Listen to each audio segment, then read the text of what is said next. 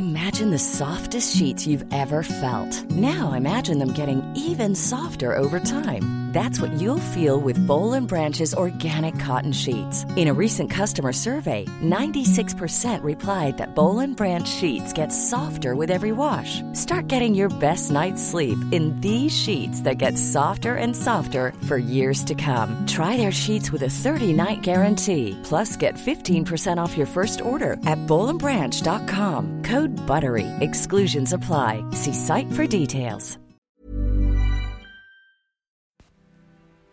Hello, and welcome to The Body Protest. In this podcast, we combine storytelling with science to better understand how we think, feel, and relate to our bodies. I'm Nadia Craddock, and I'm a body image researcher. And I'm Honey Ross, writer and activist. This podcast is brought to you by The Pink Protest.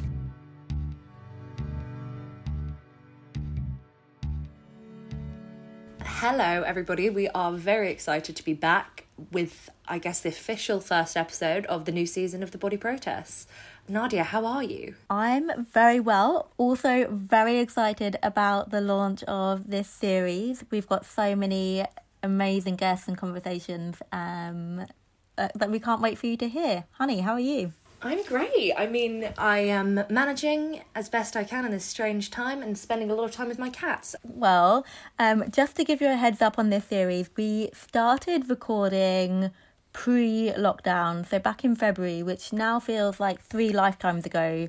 So just a heads up that there will be some variation in the sound quality between episodes and maybe even the conversation, because all of our lives have changed somewhat since February.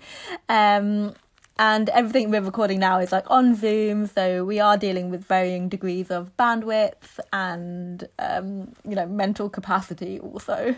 Today, we are very excited to be sharing a conversation we had with Stephanie Yeboah during lockdown. This conversation took place actually right before the launch of her book, Fattily Ever After, which we had the pleasure of reading, and it's wonderful. I think it's currently a bestseller, so really go out and buy that. We will link to it in the show notes.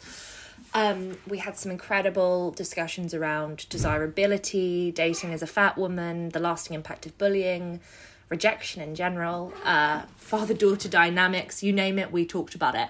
It was really rich and really just so... Stephanie is such a joy to talk to. She's so articulate and so empathetic, and yeah, it was a lovely conversation, and we hope you enjoy it just as much as we did. Yeah, absolutely. And I can hear your cat there in the background having a great time. So, keeping it really real. Just a heads up with the conversation with Stephanie. Again, it was a really incredible episode, but as a heads up, we do talk about disordered eating disorders, also colorism and skin bleaching. So if you're vulnerable to these kinds of conversations, bear that in mind. We will put timestamps of when we're getting into the heart of those conversations, so you can skip over those bits. But yeah, just to bear that in mind that we do cover those topics. But that being said, it's such a wonderful conversation, and we really hope you do join us for it. Stephanie has done us the honour of recording a little preview from her book, Fattily Ever After, which we'll play now and then lead straight into our conversation. So we really hope you enjoy.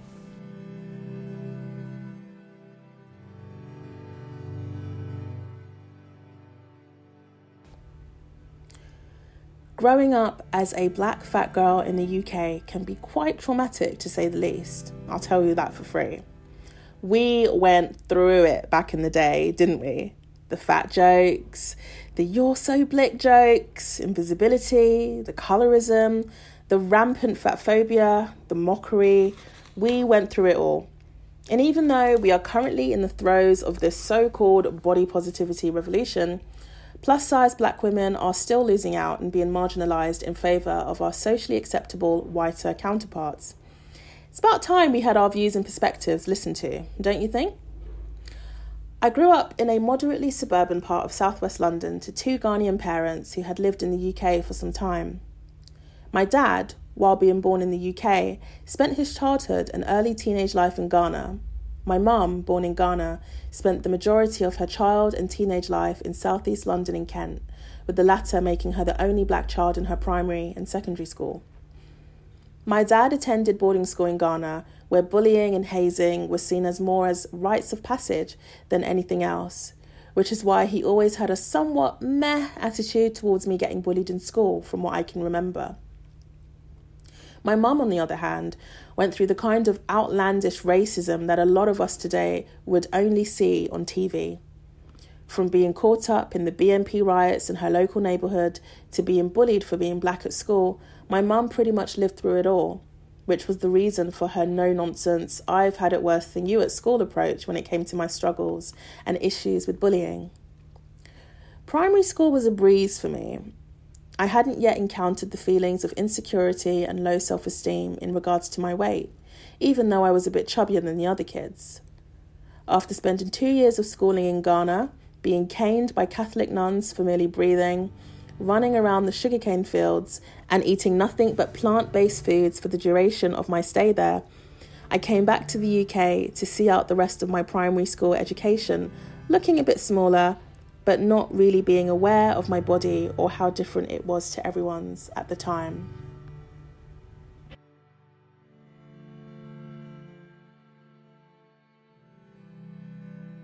Stephanie, thank you so much for joining us on the body protest. Honey and I have been really excited to speak with you. And I know we've done an event together in the past, but this week we have both guzzled your new book, Fattily, Ever After, which will be out by the time this episode goes live. So before we start, a huge congratulations. How does it all feel to have a book out in the world? Thank you so much. Thank you. It's very, very overwhelming because I never thought that this would be a thing that would happen. I'm really excited for people to kind of read the book and just know more about the body positivity movement and how, you know, when you exist within different intersections, life can be a little trickier to navigate. And so I'm just excited that people finally get to kind of have a different narrative to read and a different perspective of things regarding all things body image. So yeah, it's overwhelming to say the least. I mean, I can only imagine, but yeah, as I say, huge congratulations. I can't wait for other people to read it. So what we like to start with on this podcast is a little bit of an introduction to you and your relationship to your body growing up. So I wonder if you could tell us a little bit and share what you're comfortable with. Yeah, sure. So I've always had a very fraught relationship with my body. I went through a very long period of self-hate and self-loathing, and a lot of this stemmed from secondary school. So when I was in year 7 on our first day of school, I started getting bullied from that day because of my surname, and my surname kind of made me the target of bullies who then later noticed that I was fat and black, and these were all things that they used to bully me both verbally and physically. And it was just a downward spiral of, oh wow, my body is different to all of the other girls in school, and they're getting attention and I'm just getting bullied, so therefore it must be my body that's causing the issue. And I think what cemented my self-blame was telling my dad that I was getting bullied, because at that time I never told anybody, because I was just a very shy, kind of nervous child. And he said, well, maybe if you weren't so fat, then you wouldn't be getting bullied. And to hear that from somebody that's supposed to, you know, protect me and be there for me and be in my corner, it really made me think, oh, wow, so it is me. If somebody that loves me is telling me that I'm the reason that I'm getting bullied, that means I need to hate myself. So it began a rapid decline of mental health. So I was diagnosed with depression when I was 14.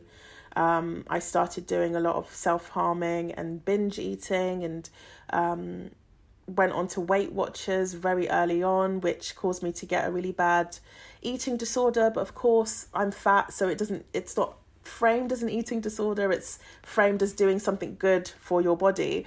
So I went through that period and trying every diet imaginable, hating summer because it meant I had to wear leggings and cardigans and cover up because I didn't want people to see my body.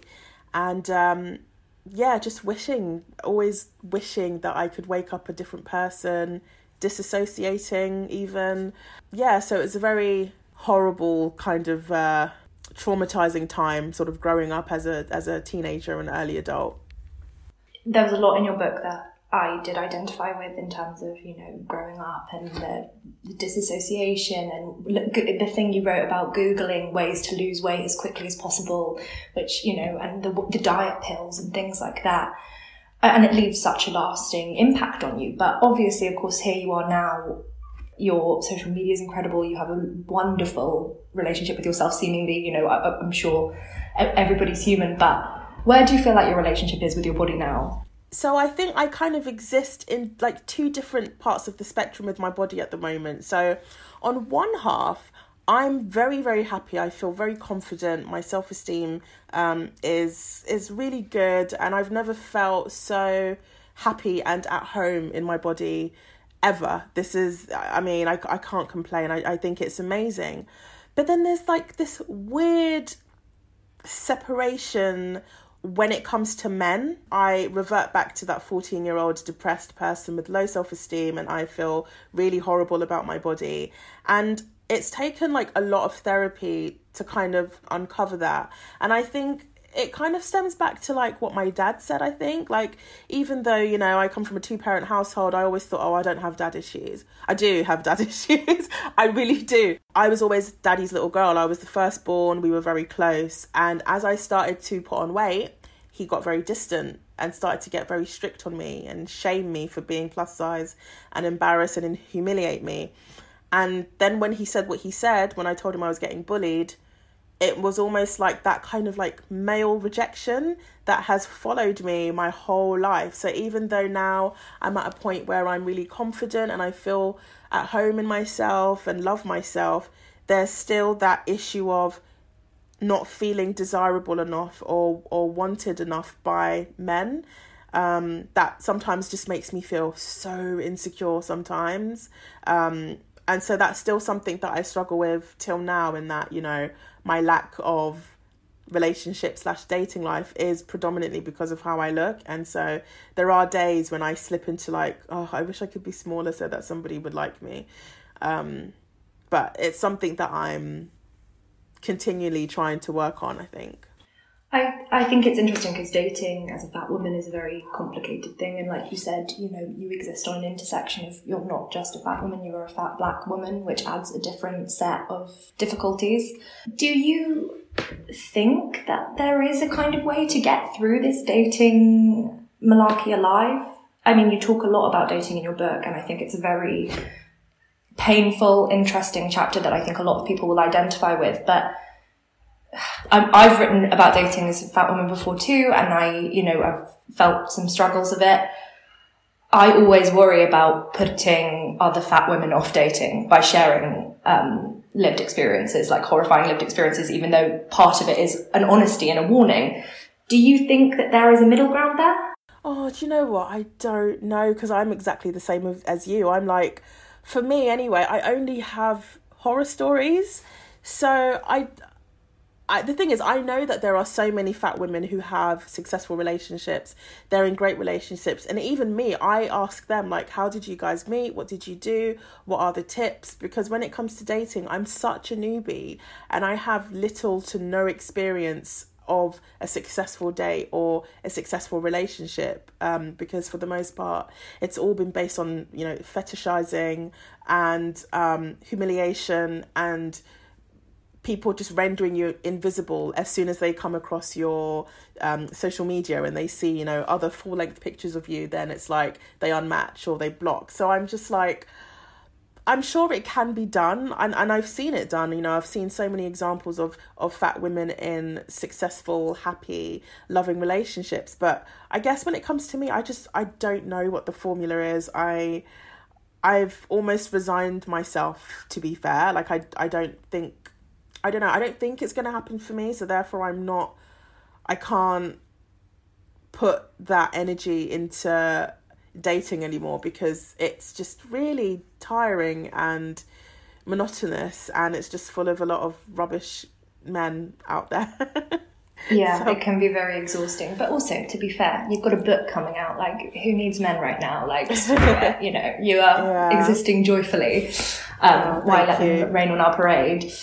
I mean, I guess what I think is the positive from that is you saying about understanding or like listening to the stories from people who look like you and how they've worked into their relationships. So I think sometimes we don't hear those narratives. So you're saying about, you know, we have the horror stories, we see the horror stories, and people write about that and share those experiences. But let's share those experiences of people who don't fit that societal norm of who is desirable, and see how they find love. And I think those are the stories that I think so many people want to hear. And would be so powerful for people, because I think it weighs you down, all of the horror stories, and there's the anxiety about, you know, you don't want to put yourself through that. Like, and who would want to put yourself through that? You don't. And so you do want to protect yourself. But actually, if we can hear more of those stories, I think that would be, you know, just something that would be really beneficial to everyone, in many ways. I actually think that leads quite nicely into a next question, which was, you kind of found your start in the body positivity movement through Tumblr, if I'm correct. You know, in the book you talk about that was the first time you saw kind of all of these beautiful fat women who looked like you, and you were like, oh wow, they are out there thriving. I had a similar experience too, if that's where, you know, I learned everything I know, and I owe everything to Tumblr. And similarly, I think that was the first time I ever saw happy fat women in loving relationships and thought, oh, that's a possibility for me, because up until that point I hadn't, and I'm, you know, don't want to project, but I assume it was a similar situation. Why was Tumblr so impactful to you, and how did things change in the transition to Instagram? So with Tumblr, I actually joined it because there was a huge trend of Fitspiration on there. Oh, and God, that yeah. was so that's actually how I joined it. It was during a period of time where I wanted to lose a lot of weight very quickly, and I thought, let me hop onto Tumblr and look at all of these Fitspiration blogs. Let me take, you know, weekly pictures of myself and my weight loss. Let me take pictures of the food that I'm eating, and basically use it as a bit of a journal to note my weight loss and things. And so that's predominantly how I used it. I just used it as a way to create a diary out of all the food that I was eating, and also reblog images of what I wanted to look like, quote unquote. And so it was almost like a kind of Pinterest of the day, and like, you know, I would like repost all of these amazing people. But then what happened was, as I was reblogging, you know, all of these different not different, but all of these body shapes that were different to me in terms of being smaller, I guess the algorithm started to pick up on that. And so I started getting a lot of before and after posts. And then from there, it started showing me a lot of plus size women, but they were like in bikinis and underwear and writing these long essays about self-love. And what I noticed was that they were using the hashtags fat acceptance and body positivity, and also body posi. So I was like, why is this interjecting my feed? Like, I'm trying to lose weight. Why are you showing me these images? But then I started reading more and more. And then there was a user that I came across called Marshmallow. Her username was Marshmallow, and she was like this like 6'1" fat mixed race woman. And she would do these reviews of plus size clothing in America and put them on her Tumblr. But then she would also do like story times and other YouTube-y type lifestyle things. And I just fell in love with her, because I was like, she's this plus size woman, but she's so confident in everything she was wearing. She would be wearing boob tubes and like mini skirts and mini dresses. And she was so stunning. And part of what made her stunning was her confidence. And I was just like, but she's almost bigger than me, but yet she looks amazing and she just doesn't care. Why? What is preventing me from being the same? So then I started following her, and then from then I started following all of the other women that were coming across my feed. And over like a week or so, my feed had completely transformed from Fitspo and Thinspo to just all of these fat, black and mixed race women writing poetry and uploading videos and GIFs and all of these things of them looking amazing. And it's almost like I discovered this kind of Atlantis of sorts, like this underground world full of women who were celebrating their bodies. And suddenly I didn't feel alone anymore. I felt part of something, and I think that was what really spurred the change for me. That's amazing. It's so special, that kind of when you find that haven. But what was it like moving to Instagram? Because obviously that kind of perfect moment of bliss in Tumblr, just, you know, following all those wholesome accounts can't last forever. Yeah, so Instagram was an interesting one, only because I joined Instagram... I didn't join it for my blog. I joined it before I started my blog, and then I just used it for like random photography rubbish, following family and stuff. So then when I did start my blog, it just kind of... I was able to easily transition into doing, you know, posting up blog stuff. And at the time, I wasn't doing body positivity or fashion even. I was firmly doing skincare and beauty. So for the most part, I was following lots of skincare and beauty people. And then it just so happened that a couple of the people that I was following on Tumblr were also on Instagram. So it was Gabby Gregg, who owns Gabby Fresh, Nicolette Mason, Danielle Vanier, Callie Thorpe. They were all on Tumblr. So then I just naturally sort of followed them to Instagram, started following them.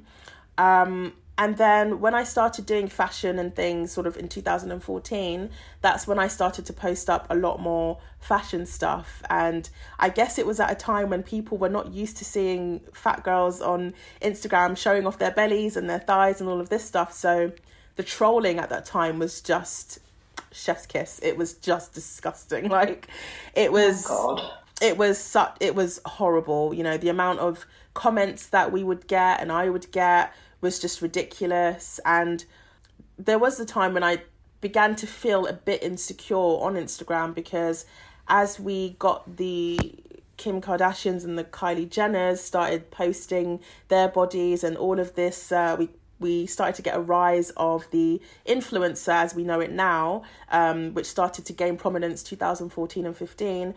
We noticed that there was, you know, another body type that people felt like they had to contend with, and it was a face type and a body type similar to the Kim Kardashians and the hourglass shapes and the big bums, and that's almost become its own Instagram standard of beauty.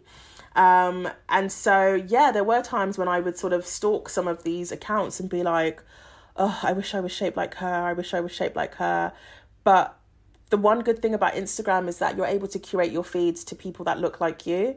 And my Explore page at the time was just full of fat women just looking amazing. So in my feed, it's mostly sort of fat women, brands, some friends and family, activists and journalists and writers and all of that kind of stuff. So luckily now I think I'm at a point where I'm good with Instagram in regards to what I digest, because I've been able to kind of cut out the toxicity of what Instagram can provide in regards to body shape and the things that they tend to advertise, especially to young adults, and just this standard of beauty that's based in Facetune. Like I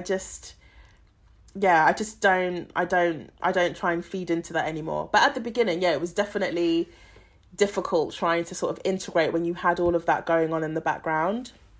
In the body positive movement, I think it's obviously changed a lot over the years. I think it's been commandeered somewhat. I'm sure you feel that too. Why do you think it's so important for Black women, or do you not align with it anymore? So I don't align with the movement anymore, just because of how much it's been kind of taken over. The reason that I wrote the book was because, you know, the body positivity movement was created in part by Black plus size women, predominantly in America, and so this movement was a safe space, or was supposed to be a safe space for Black women, women of colour, disabled women, women who exist in bodies that don't have the same privileges as other bodies do. It was a safe space for us to celebrate ourselves and say, you know what, the outside may not like us and think we're hideous, but we can celebrate each other and we can, you know, bask in each other's amazingness and, you know, talk about the issues that affect us on a day-to-day basis. And I think as soon as the movement started to pick up prominence, was when brands and the media decided, oh, actually, you know, we can capitalize off of this by trying to include everybody under the movement. And what they did was, and it was interesting actually watching it happen in real time, they started to use spokesmodels and models who were at the very low end of plus size. So it was very, hourglass shaped bodies, big bums, flat stomachs, high cheekbones, very aesthetically beautiful models started being used as the spokesmodel for body positivity. And what this did was it pushed out the people whose bodies don't have privilege in order to create this new standard of beauty of what a plus size woman looks like, which now is hourglass shaped, size 14 to 16, big bum, big boobs. It was just this whole thing of the media and brands and people hopping onto the bandwagon of body positivity. But because at the end of the day, patriarchy and sex is always going to sell, it was almost like them saying, well, we want to support body positivity, but we still have to market our clothes or our skincare, or we have to market this ideology. And in order to do that, we need people that are still going to be seen as sexy. It's become a case of, pushing out people whose bodies don't have privilege in order to usher in basically everybody else. Even if you do have a privileged body, it's like now you've kind of infiltrated in a space that never belonged to you. Because I think one of the things that people need to remember is that if you are smaller or you do have a privileged bodies, you have that privilege where you can love yourself anywhere. You can exist and love yourself as loudly as you want, wherever you want. But it's this thing of people wanting to specifically come into this movement is what causes the tension, I think. And this is a really, really extreme comparison and example, but it's the first thing that comes to mind. It's like when white people some white people want to use the N-word when singing. It's like, you could use any other word, but why is it this specific one that you are gravitated to? Why do you want to say it? And it's almost like with this, like, you can love yourself anywhere. You can create your own movement. You can do whatever you want. Why do you want to come into this movement that is for marginalized people, And so... yeah, I don't really see myself as being a part of the movement anymore. A lot of black plus size people don't, because we feel like we're not good, not good enough, but we don't feel like the standard of beauty it represents us. And so a lot of us have just sort of gone back into the fat acceptance movement, radical fat acceptance, just everything outside of what body positivity is supposed to represent. Yeah, I think that's really nice. And I think what I really liked in your book is you really outlined the history of the body positivity movement and how it originates from fat acceptance to begin with. And I think that you lay it out really nicely in the book. Again, I think with your book, I think because we're reading it from your perspective, and I think your voice really comes through, and you centre black women throughout. And I think, again, it's a narrative we don't hear so much about. And you talk about misogynoir and the harmful stereotypes of black women in the media. And I wonder if you could share with us and our listeners what misogynoir means and some examples of how black women are stereotyped and the harm that can cause. So misogynoir is basically misogyny that is a specific type of misogyny that is aimed towards black women. So it kind of takes on the racial elements plus the sort of sexism elements, and a lot of this is based on the stereotypes that have been put on black women, since the beginning of time. So if I was to talk about stereotypes that have been attributed to black women in general, and especially darker skinned black women, a lot of these things tend to be things such as sassy, strong, aggressive, violent, hypersexual, rude. Those are like the main ones basically. And then I think when you put being plus size into it, from my experience anyway, what I tend to see specifically from men is dominant. Dominant is a huge one. Like the amount of messages that I get on dating apps from guys who assume I'm a dominatrix, and I'm just like, I'm really not. I'm so introverted and I'm very submissive. I don't know what you're talking about. I don't know why you've assumed that I am dominant. But again, when I do ask these questions, they say, oh, because you look, because you're plus size and you just look sassy and all of these kinds of things. And unfortunately, these characteristics have been perpetuated by the media as well in the movies and the TV shows that we watch. So, when we watch TV, it's always it's always black women and black fat women who are put into roles such as the help, or they are like the mammy, or they are subservient in some way and very desexualized, but equally they are also the matriarchs of the family. So it's like you've got this strong head of the household, but yet they're still in a subservient kind of role. So you either have that, or you have the other direction, which is hypersexualized. So the sort of man-eater trope, very feral, all of these kinds of attributes. It just feels like we're never allowed to just exist as black women with, a successful job, successful relationship, a healthy social life, just a normal person. We're always caricatures of what society seems to think black women are. And this dates back to, slavery and years ago when, they used to keep black people in zoos. I talk about in the book the story of Sarah Baartman, who was a South African woman who had a really big bum, and she was kept in a zoo, and she was hypersexualized and seen as a zoo animal, very, very feral, all of these things. She was made a prostitute, and then when she died, they cut out her labia and her insides and they put it on display in a French museum, and it was only returned back to South Africa in 2002, and she was essentially mummified without her permission or her family's permission. And it just goes to show the objectification sometimes of black bodies, and people being able to cut into us and mutilate us for the sake of science, because they don't understand how a black woman's bum can be this big, or how her labia is so long, or whatever the case may be. Whatever difference they find, back then they would mutilate and kill us for the sake of science. And so again, it's this kind of racist trope that comes from likening black people to animals and to monkeys, us being very aggressive and feral.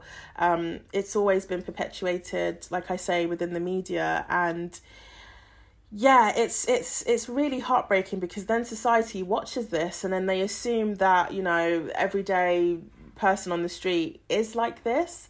And so when I'm approached by people who assume that, sometimes I feel a bit, I don't know, it just makes me feel a bit weird, because I have been, to parties and events where men have been like, oh, you intimidate me. And I'm just like, I've just been in the corner saying nothing to nobody the whole night. Like, what is it about my appearance that intimidates you? And then I realise it's because of all of these, stereotypes. And some of the things, I think it's important to note that some of the words or the stereotypes, even though they sound positive, so some of the things like strong, like black women have been attributed to being strong for mentally and physically for years and years. But then again, that's very detrimental, because then you are it's still dehumanizing, because you're saying that we are able to tolerate pain on a different level when we can't.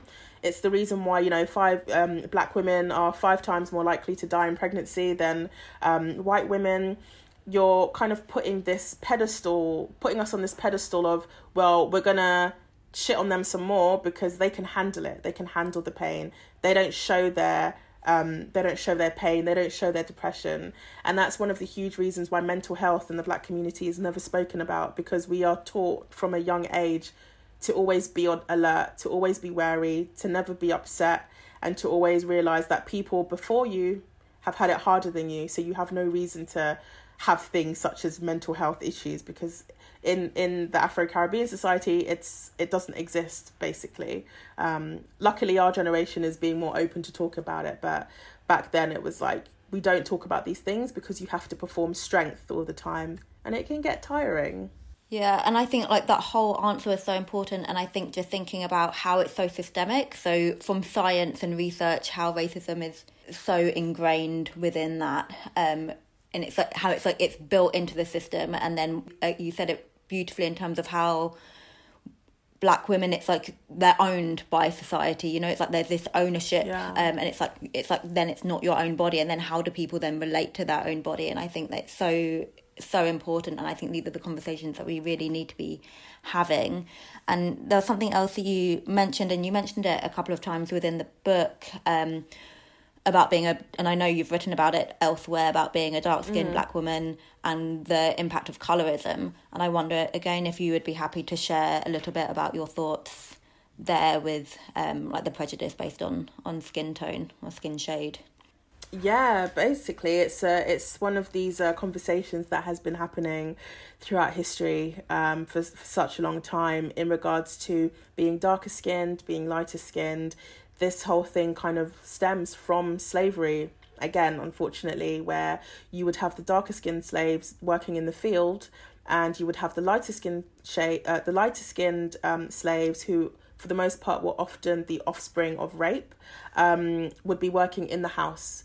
And so it almost created this divide within darker skinned and lighter skinned people, slaves, and then, indentured servants, and sort of, coming on towards the civil rights era, all of that kind of stuff, where there was almost like a schism, because darker skinned people feel like bottom of the barrel, basically, because of how dark their skin is. And again, we have attributes to them relating to, being more aggressive, angrier, ruder, uglier, and also this really harmful comparison to masculinity.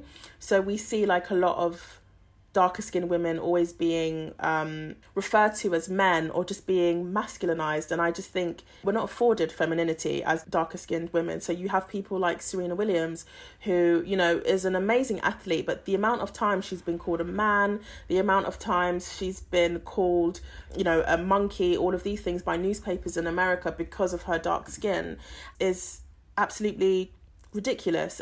The lighter you are, or the whiter you are, the better your social standing is. So from slavery up until now, it's always been the case of, if you are mixed race, if you are lighter, you get better job opportunities. In terms of love interests, like your desirability goes through the roof, you're able to marry better, and you just get treated as a better member of society than somebody who is darker skinned, because that's attributed to poverty and being dirty and being unclean and being ugly, and all of these other, horrible attributes that people attribute to dark skin. So when I was around 13, 14, I actually had this really huge complex with my skin tone. I just thought it was bad enough me being fat in school, but to be dark skinned on top of that, I just felt like it was just too much. It was too much. I had to try and alleviate one of those things. And for me, the first thing that I thought of was my skin colour. So I actually did start bleaching my skin for about a year, using products that the ingredients were actually banned in the UK, like in the year 2000, but somehow they were still getting them in. Shopkeepers would keep the products underneath the shelf. So you had to go up to the shopkeeper and ask, do you have such and such brand? And they always sold it. They always sold it to me. They didn't care about, how old I was, the fact that it was illegal. I was always sold it. And I started using it, started bleaching my skin, and noticed that my skin was getting lighter, but it wasn't the kind of light that I had seen on TV. It wasn't like a mixed race, kind of caramel kind of light. It was going grey. So that was a bit worrying for me, and I noticed that my skin was starting to scale and get really itchy, as if I had eczema almost. And so I stopped doing it straight away, because I realised that it wasn't having the effect that I thought it would have on me. So I stopped, and I just kind of made it a mission to just learn how to accept my dark skin. Yeah, I think that's so important to share and to understand that this is going on in the UK, because I think a lot of the research on colorism is very US centric, and then we tend to think about colorism as a global issue, so it's something that's happening in Asia, in the Middle East, across Africa, and we don't think about it or talk about it in the UK. You talk in the book about Missy Elliott, and I loved that section. I thought it was so beautiful. Could you talk a bit about why Missy Elliott was so important to you, and why you think representation is so important? I didn't really have a lot of idols growing up, because there was such a serious lack of representation. But Missy Elliott was the one defining force, I think, in my life. Seeing somebody who was at the time plus size and darker skinned, she's so ahead of her time when it comes to music videos and all of these songs that she produced. I didn't know that fat women could be in this area of entertainment and be successful.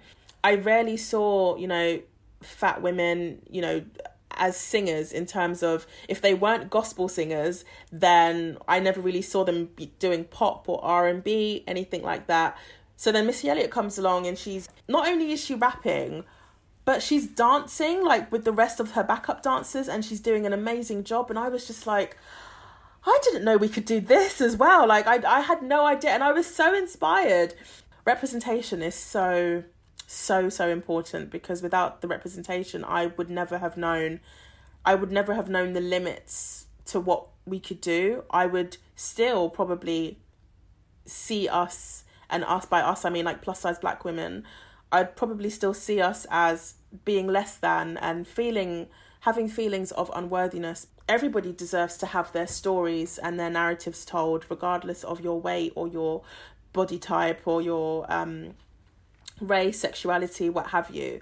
And even like now, I still get those feelings of, oh my gosh, representation. And the last person I got that for was Lizzo. For me, being 31 and seeing her just take over the world has been such a huge motivator for me and such a huge confidence boost for me, because it just shows that we do have the range. We can do whatever anybody else is doing, and we can do it well. And I'm just so happy that millennials and Gen Z are growing up in a society where there is a lot more representation than what we had back in the 90s and early 2000s, and that they get to grow up with loads of body positive bodies and singers and actresses of all shapes and sizes and races. And so I think they're very, very lucky, because we didn't have that back in the day at all. I was just thinking as you were talking, and to kind of circle back a little bit to what we were talking about earlier with the skin bleaching, but you mentioned right at the very start about disordered eating as well, and having an eating disorder. And as you said, it's like it's not recognised as much or seen because it falls outside of the stereotype of having an eating disorder. And I'm really curious to know how skin bleaching and then the disordered eating, were they happening at the same time, or did one come before the other? Oh, they were happening at the same time. There was a lot going on when I was a child. It was all happening. So it was like the Weight Watchers I was 13 when my mum put me on it. And then I stopped going to the meetings after like 4 weeks, because it was just really body shaming, and I just didn't want to hear every week how disgusting I was. So I just stuck to the plan. And from that plan, they tell you like how many calories or how many points, I think it was, you had to eat each day. And I just took that to the max. I took that very, very seriously. So then I started to really obsess over that. I took it to the extreme as well, where there would be times when I wouldn't eat and I would just like juice or fast. And to me, I thought that was being good. And for instance, if I was to go to like a party or a gathering or something and would eat like a slice of cake or a biscuit or something, I would come home and I would throw up. And I didn't think of it as bulimic. I didn't think of it as this is a bad thing. I thought of it as I'm keeping within my plan. I don't want to put on any weight. This is a good thing that I'm doing for my body. People started commenting on my weight loss, and I was like, but I don't feel good in what I'm doing, but yet I'm getting positive responses, so maybe I should continue. And then the bleaching kind of happened a year later, so like, yeah, around the age of 14 or so. It was just a lot of pressure that I was putting on myself. I just hated myself so much, and I just wanted to change as quickly as possible. So everything was ramped up to the max. I was eating, very little, exercising a lot, and then bleaching. I would bleach like 2-3 times a day instead of the recommended once a day, because I just wanted it to be like now. I just didn't want to wake up and keep seeing this body looking back at me in the mirror. First of all, I'm so sorry that was your experience. And then the fact that it was rewarded feels so obscene to me, because I think if that was someone else's behaviour that had a different type of body, like the response would be like so dramatically different. And I think, again, within how eating disorders are recognised and spoken about, that just needs to be completely changed, because so many people are being harmed by that whole system and way of thinking. How did you manage, because it sounds like you didn't have any support or help with it directly? No, so that kind of continued up until I was at uni. But the thing is that I wasn't even losing a huge amount of weight. That was the thing. It was like £2 here, £2 there, £2 there. But that's not an eating disorder. Like, the requisite is not that you're like losing weight. Like, it's the fact that you're engaging in these disordered eating behaviours and have disordered eating cognitions. Like, that's what it is. And I think, again, it's just the assumption that you need to like lose loads of weight to even qualify for an eating disorder. Exactly. It's just mad that there still seems to be like a standard of, I don't want to say a standard of beauty, but an ideal when it comes to eating disorders. It kind of continued throughout university, and then when I was at uni, again, I decided to ramp it up a bit, and I joined Lighter Life, which at the time you couldn't eat anything. It was literally just shakes that you had to live on, and so they recommended that you do it for 3 months, and I did it for a week. And then I remember going to my mum's for lunch on a Sunday. I remember this like it happened yesterday. And I hadn't eaten in a week. And you're not even allowed to like chew gum, just water and these shakes. And I'd taken a shake with me. And my mum knew that I was on the diet, but she didn't know the extremities. Like, she didn't know how extreme it was. And she'd cooked like this huge fry up. And I was sitting down, she knew that I was, fasting, and she came and waved this big platter of like beans and sausage and egg and all of that, just wafted it under my nose as a joke. As soon as she did that, I passed out. And I remember my heart, when I came to, my heart was just like hammering. And I went to the doctor like 2 or 3 days later, just saying like, I don't know what happened. I literally just passed out. And they were like, the doctor was like, oh, yeah, that's just a side effect of the diet because you haven't eaten in a long time. But still keep on it. What? Oh, my God. Because those kinds of diets, you have to be under the doctor's supervision. And so he was telling me to keep at it. And I was like, yeah, but I'm having like heart palpitations. Like, I'm not well. I'm not eating. And so, again, with him, he's somebody who I'm supposed to be under his duty of care. So him saying what he said, I internalized it to mean, oh, it must mean I'm doing a good job. Let me just push through it. So I continued on it. After I left university, there was a period of time where I put on a bit of weight, and I was a bit like, what is going on? I'm not liking this. Like, I need to get back to losing, the weight. And I think for me, it was definitely an issue of control. Growing up, I'd not really had the most secure of childhoods. I've kind of been moved from pillar to post, and a lot of things happened that was out of my control. And so eating, whether it be a lack of eating or overeating, has always been one thing that I could control. The thing that made me stop doing it was, and I think I speak about this in the book as well, was when I wanted to go on holiday to Barcelona, and I was like, in order to go to Barcelona and go to the beach, I had to lose a lot of weight. And so I challenged myself to lose 3 or 4 stone in about 3 months or so. And by doing that, I fasted, I was taking laxatives. One of my aunts somehow, who has connections to like the underground, which I don't really know how she does it. She just has like these really shady connections. I don't know. You always have like one person in the family that just knows everybody. And she was able to get me these diet pills from Russia. I took those. I was throwing up. I was doing all of these really dangerous, toxic things to lose weight. And I lost the weight. And I was in Barcelona, and I looked to myself in the mirror, and I was like, I did all of this for what? Who am I doing this for? Because I feel sick. I physically feel sick. My throat and my stomach feel raw from the retching. My skin is terrible from like the lack of eating and the lack of nutrition. My mental health was terrible because I just thought, okay, but I've got all of this loose skin now. Maybe I need to do more, and then do more, and do more. And I just realised that I'd put my body through so much trauma, but yet it was still here keeping me alive.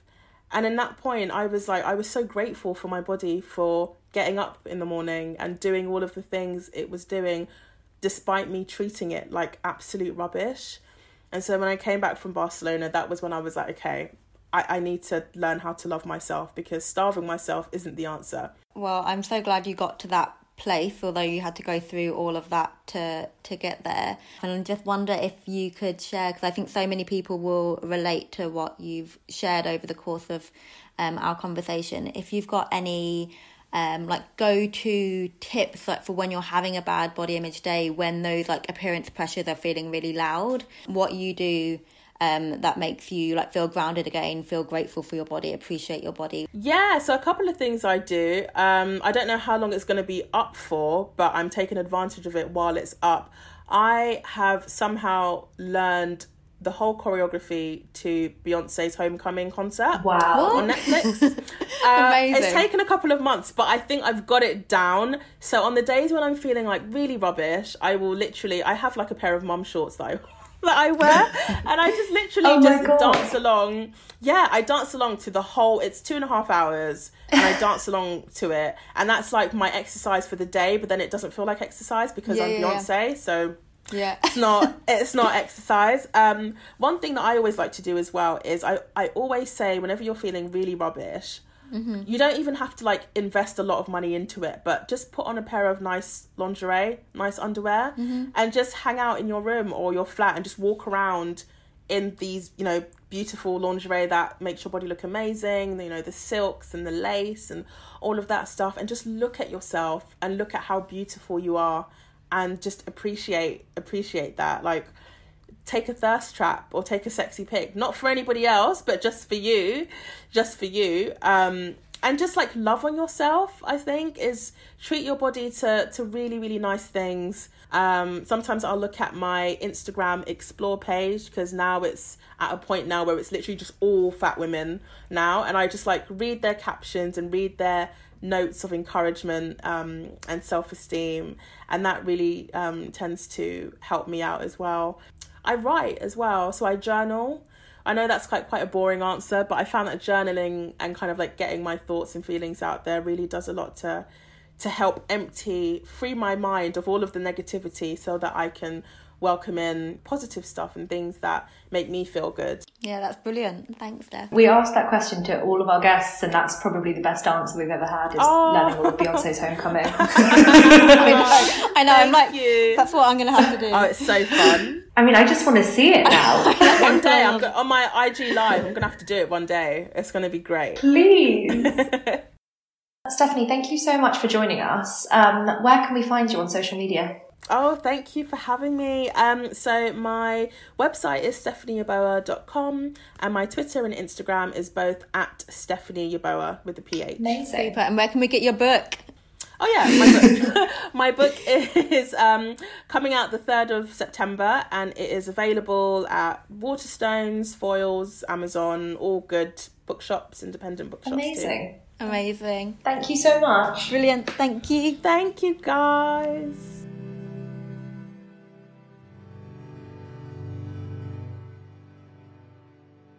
Thank you for listening to the Body Protest podcast. We hope you've enjoyed this episode. It would mean the world to us if you could subscribe, rate and review. You can follow Honey on Instagram at honeykinney. And you can follow Nadia at nadia.craddock. This podcast is edited by the angels at Project Harness, Daisy and Rasheen. And brought to you by the Pink Protest Podcast Network.